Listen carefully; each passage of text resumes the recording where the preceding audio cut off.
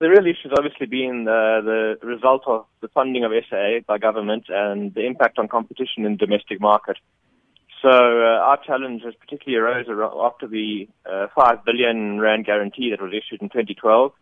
And obviously since then there's been another 6.5 billion rand guarantee.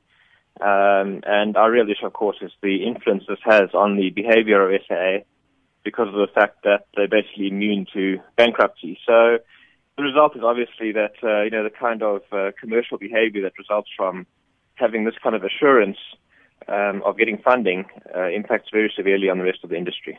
Well, I think, first of all, there are certain legal issues around the way that it's being done.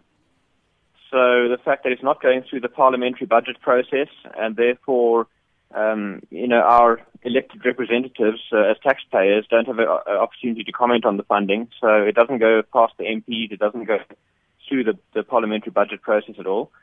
So that's the one aspect to it. Another aspect to it is that through the deregulation of the South African airline industry, there was actually a provision made that the state would not be funding SAA, and that was specifically done to try and promote the private sector to come into the market.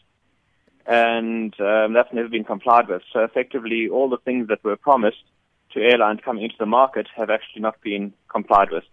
So that's our other angle to this. So it'll be, the hearing will take place over the rest of this week and probably even for another day next week. And then we'll see the ruling will come out, we don't know, could take 3-6 months, whatever is required. Look, we're hoping that the process of funding SAA will be ruled on as to how they're allowed to fund SAA. And then, the next step is whether they're allowed to fund SAA. So we'll just have to see exactly how far this is taken by the court, and we're hoping for the best. Well, I think the fact that we've taken it to the High Court, it can't go much further. So, this is partly a constitutional matter as well, and there's not much more once you've taken it through the courts. That's about as far as one can take it.